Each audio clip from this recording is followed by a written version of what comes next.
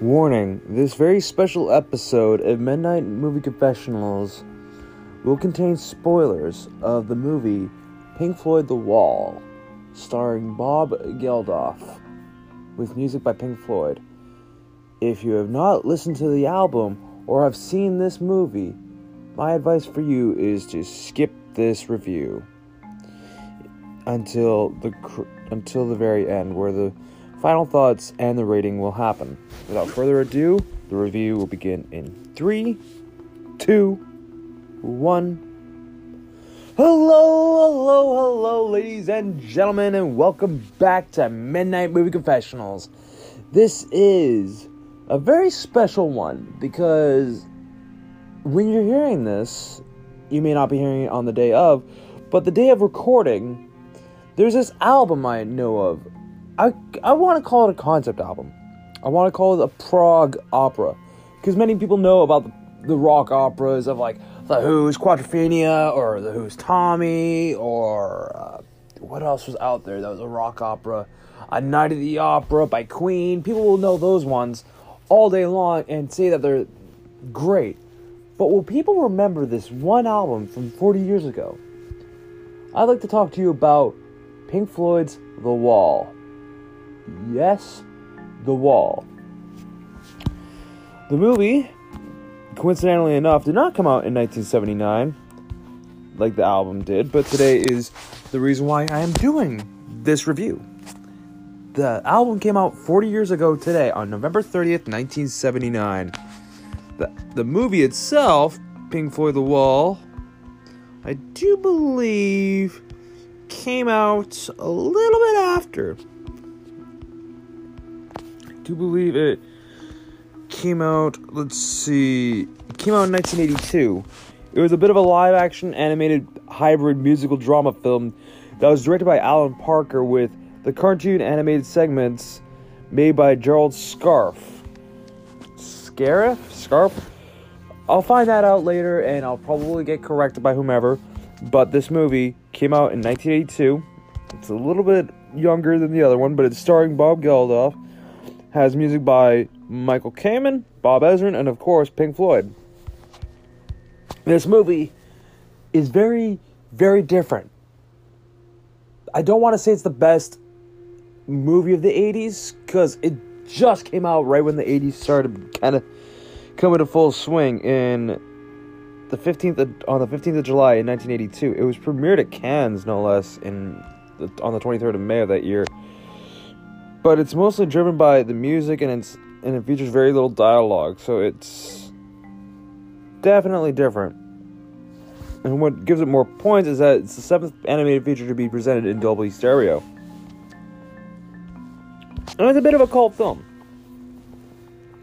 It stars Bob Geldof as Pink Floyd, the person that's in it, more or less, like the main character. They don't really give it much of a character, but that's what they decided to go with.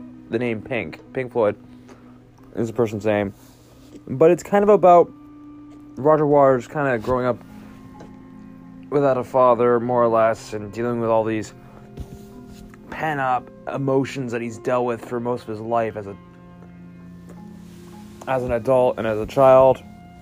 And it's kind of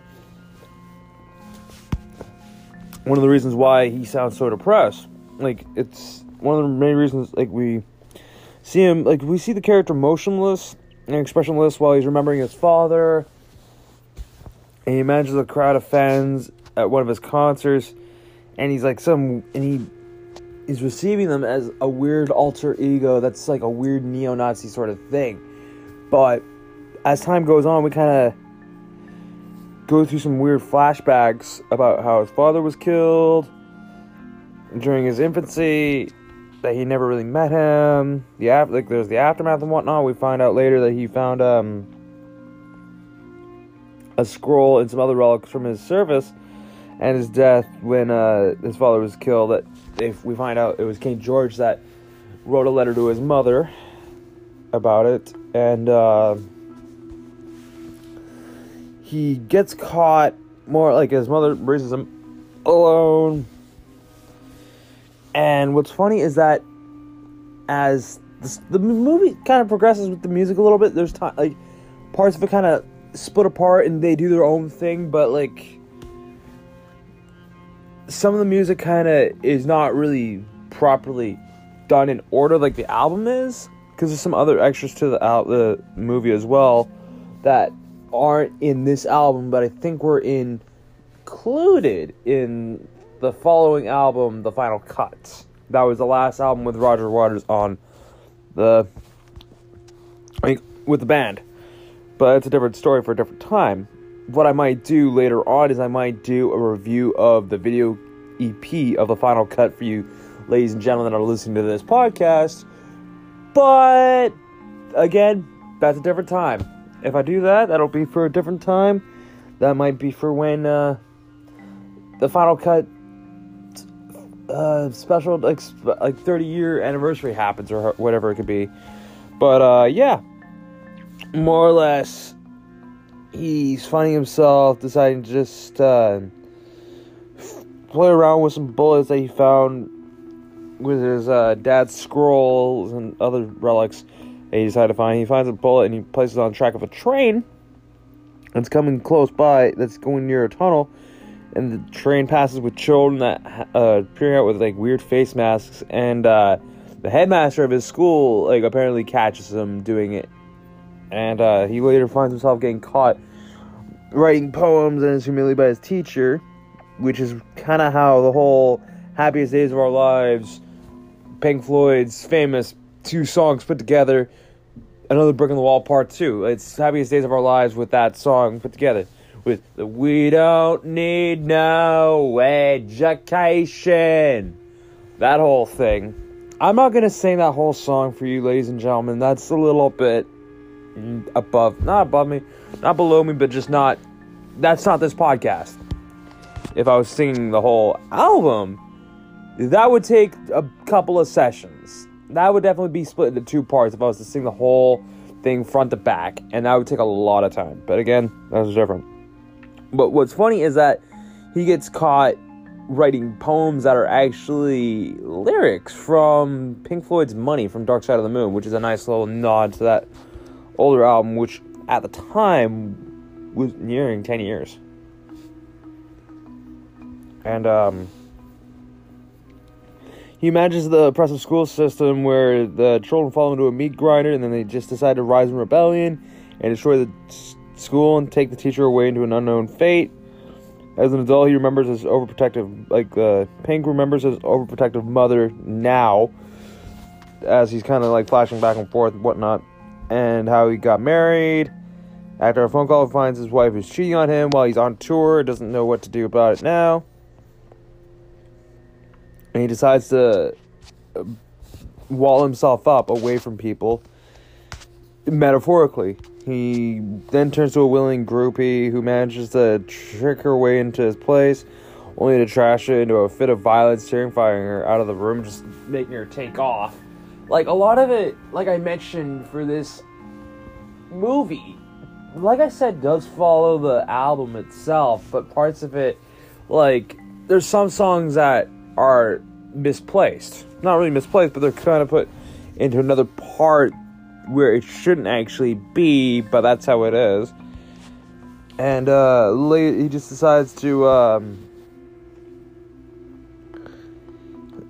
become, I guess he gets depressed, thinks about his wife, and feels trapped in the room, destroys everything in the place, even his own guitars and all this, and decides to say his wall is complete, and he's saying fuck off to everyone. And the film returns to the first scene of sorts where it began, with Goodbye Cruel World, and then they kind of have it so he doesn't really leave his hotel room, but he starts to lose his mind. Metaphorically, he shaves his body hair and watches the Dam Busters on TV. Flashback shows him kind of searching through the trenches of a war, finding himself as an adult, which is weird. Like, he appears in a station, yada yada yada, and sees that he wants people demanding the soldiers come back, and his manager, I guess out of nowhere, they're starting to knock on his door with the hotel manager and whatnot, and they're trying to get him out, like snap out of this hallucinatory state or whatever he is. But what's funny is I didn't mention who played his manager. This is played by the late yet legendary Bob Hoskins. And he plays it very well. He's only in there for a few moments, but if you've ever seen him in Who Framed Roger Rabbit, or seen him in Unleashed, or any other movie that you may think you may have known his voice from, you'll definitely be like, hey, that's Bob Hoskins. Why does he look like this? But then a paramedic injects him with some sort of anesthetic to help him get back up. And this is when Comfortably Numb's starting to play, because they find him and like wondering, what the fuck happened to you, man?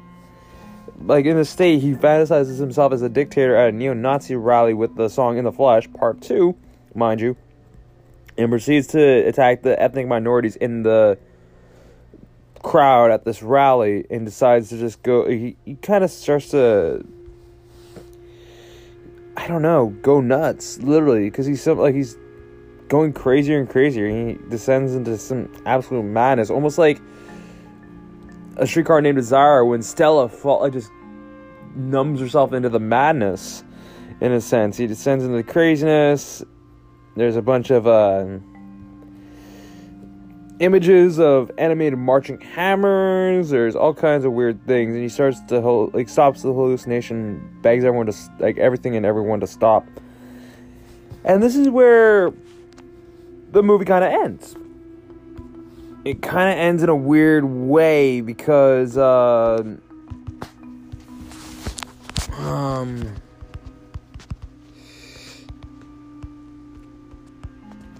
the way it ends is, like, it ends with an animated sequence of sorts.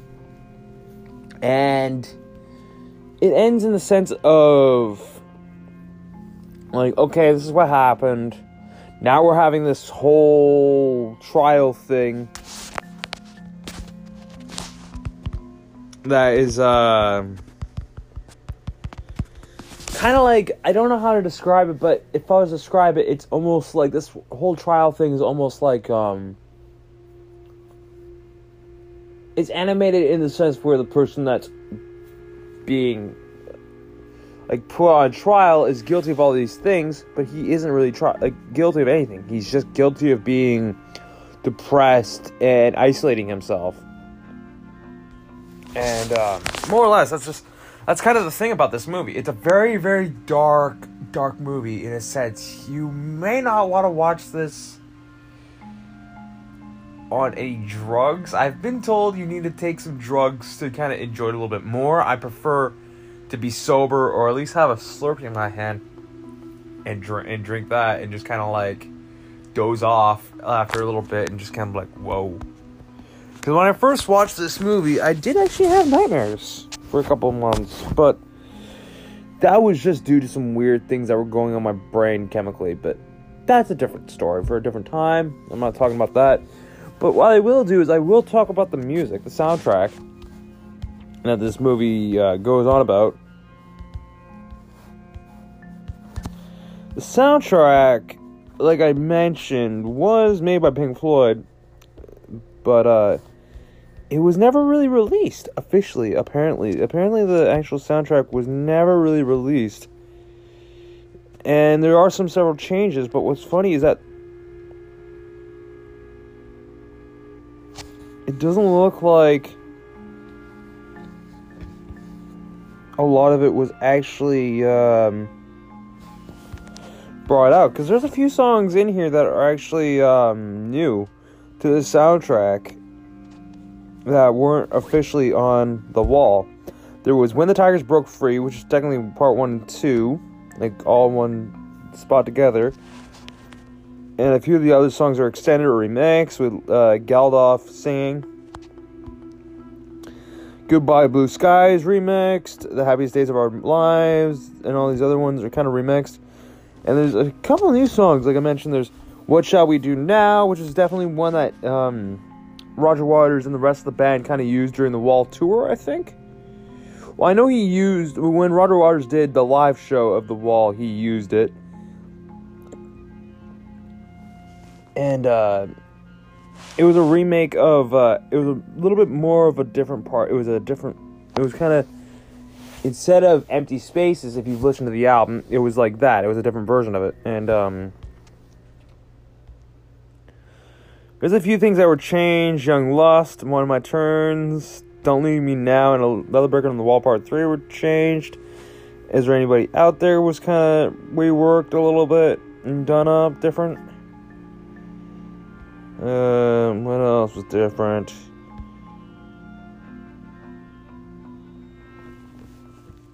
There's a few songs that were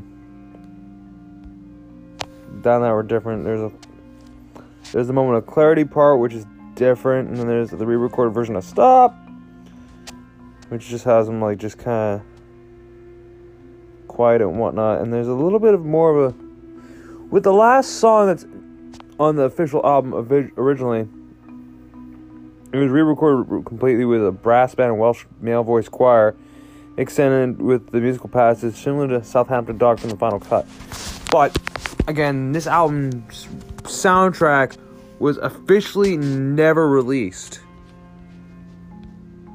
The actual album was released, mind you, and the album is roughly an hour 20 and 42 minutes. It's around 80 minutes. A long album, but it's great. I'll say that. It was honestly one of the best I could ever think of to listen to. It's like it's definitely in total it's a long album, but overall this is definitely an album and movie you need to watch. You need to listen to the album to kind of get a little bit about the whole thing. You might not understand it a lot, but if you listen to the album, which I recommend you guys and gals do, if you can, I recommend you listen to it before watching this movie. If you don't like the album, you might not like the movie. But stranger things have happened where I've seen some people love the movie but dislike the album. And then there are some, like this one fellow on YouTube, I'm not mentioning him, but those who are in the know of him and know what he did and decided to just rip into a classic movie and album because I'm able to do this because I can do whatever if I want. Sorry. But he decided to do that, and honestly, I don't care who you are. If you don't like The Wall, then you do you. But don't try and not monetize it. Don't try and go out of your way to make something out of it. No. I'm sorry. I'm getting a little derailed here, and I apologize, ladies and gentlemen. I've done that a lot lately, and that's not okay. But what is okay is what I'm about to do for you now. My final thoughts and my rating for this movie. Normally, on a classic movie, on an older film that isn't out, that's been out for a while, I kind of want to do, instead of the out of 10, I want to do out of 5. Now, this is a cult classic. This is very hard to find in some ways. It may not be very hard to find to some, but I found this one was kind of hard to find on physical formats. I had to look through YouTube to find it for years, but I found it a couple years ago, bought it. I'm happy with it, but if you've not seen this movie before, I would maybe say if you've listened to the album, go check it out. Now, my rating on this one is a solid 4 out of 5.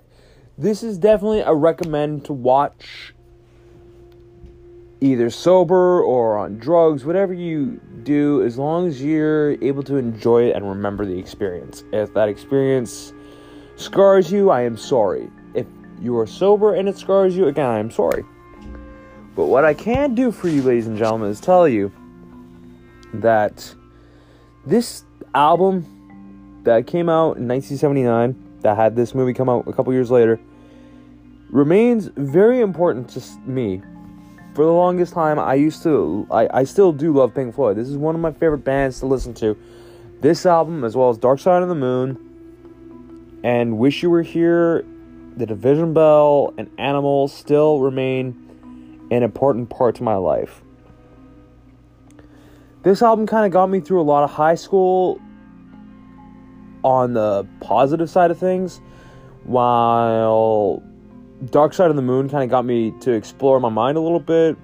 When I first heard that whole album of Wish You Were Here, I cried at the end.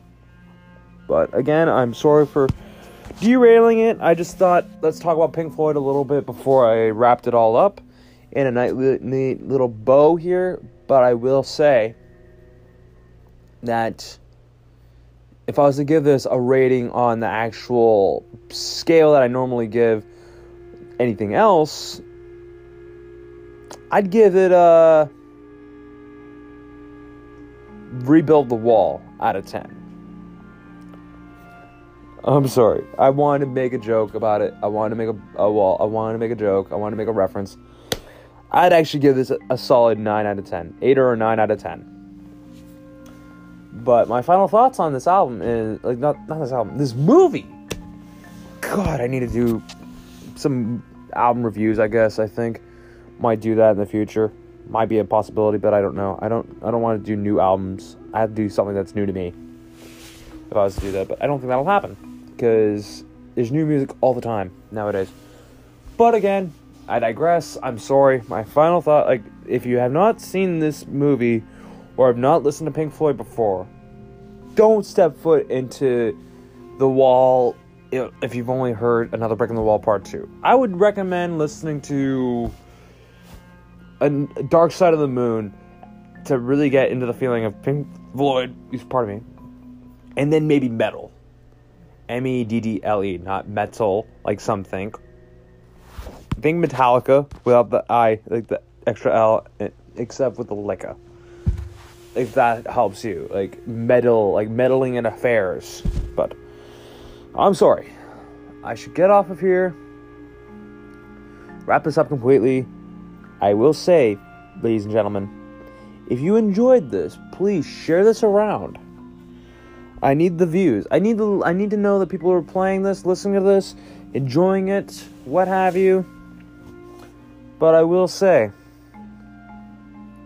all in all, it was just another brick on the wall. All in all, it was just another brick in the wall. Now, go check it out if you can, ladies and gentlemen. If you can't, that's okay. Listen to the album, watch the movie, whatever you want to do, just do it.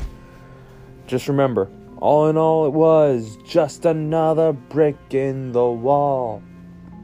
All in all, it was all just bricks in the wall.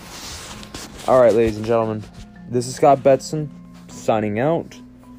Have a good night. End transmission.